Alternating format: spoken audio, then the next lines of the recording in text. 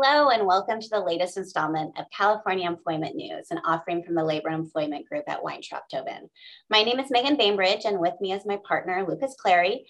And today we're going to talk a little bit about disciplinary records, specifically what makes for a good disciplinary record and why is that important? So Lucas, tell us, why do good disciplinary records matter? Well, it's a good question, Megan. And when thinking about documenting disciplinary issues with employees, it's important to think about who the potential audience may be for those records when it comes time to review them.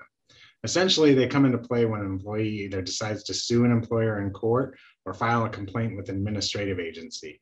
And in these circumstances, employers will often need to defend their disciplinary decisions, particularly terminations.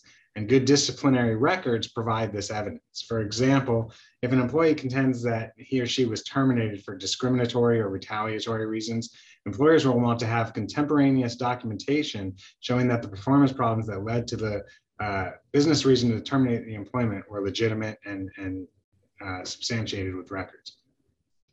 The absence of those records, by contrast, will make it difficult for employers to support their claimed reasons for the termination. Disciplinary records can also often create an important timeline when looking at these issues. For example, if an employee claims they were retaliated against for taking a medical leave of absence, just to use an example, proper disciplinary records can help establish that performance issues arose before the employee ever requested the medical leave, which will present a strong defense. And again, the absence of those records will leave the employer in a tougher spot when trying to defend those claims. So Megan, with that background about why it's important, what actually in fact makes a good disciplinary record? Thanks, Lucas. So I think for, when you're looking at the characteristics of good documentation, you're going to want to focus on three things. Is it thorough? Is it accurate? And is it objective? If it is, it's a good start. So what does that mean? First, you're going to want to explain the who, the what, the when, the where of the incident that leads up to the disciplinary action.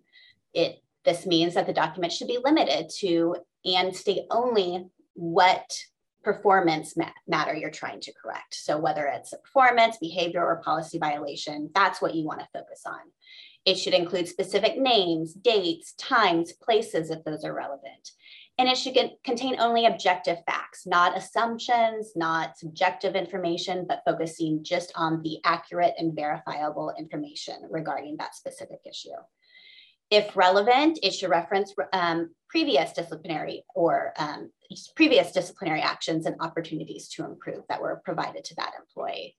It should specifically state such things as the employer's expectations moving forward, what's necessary for that employee to be considered to have improved or become compliant with that policy.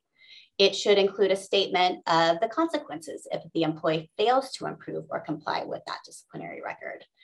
The documentation should also show who wrote the document and the date of that document. It should allow the employee an opportunity to provide a response and have a place for him or her to sign that document. And it should be legible. If we can't read it, it doesn't do us much help.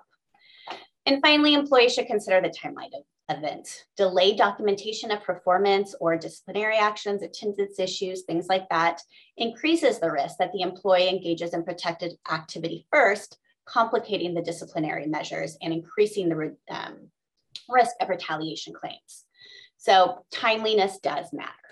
Lucas, is there any other advice you have for employers regarding documenting disciplinary actions?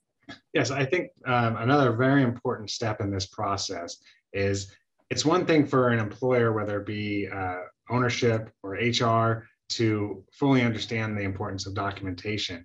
But you also have to make sure that all of your managers are properly trained on both the importance of creating good disciplinary records and how to create good records based on the examples Megan just gave.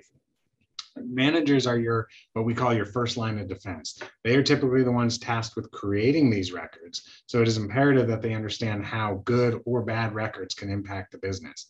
So for that reason, I would recommend sending managers to trainings on how to effectively document disciplinary issues with employees so that they are properly equipped when creating the records.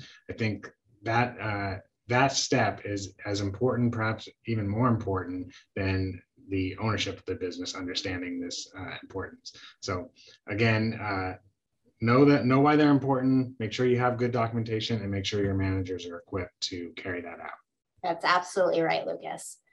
And thanks so much for joining us for this episode of California Employment News. You can continue to find us by subscribing to our YouTube channel or on our blog at the lelawblog.com. We'll see you next time.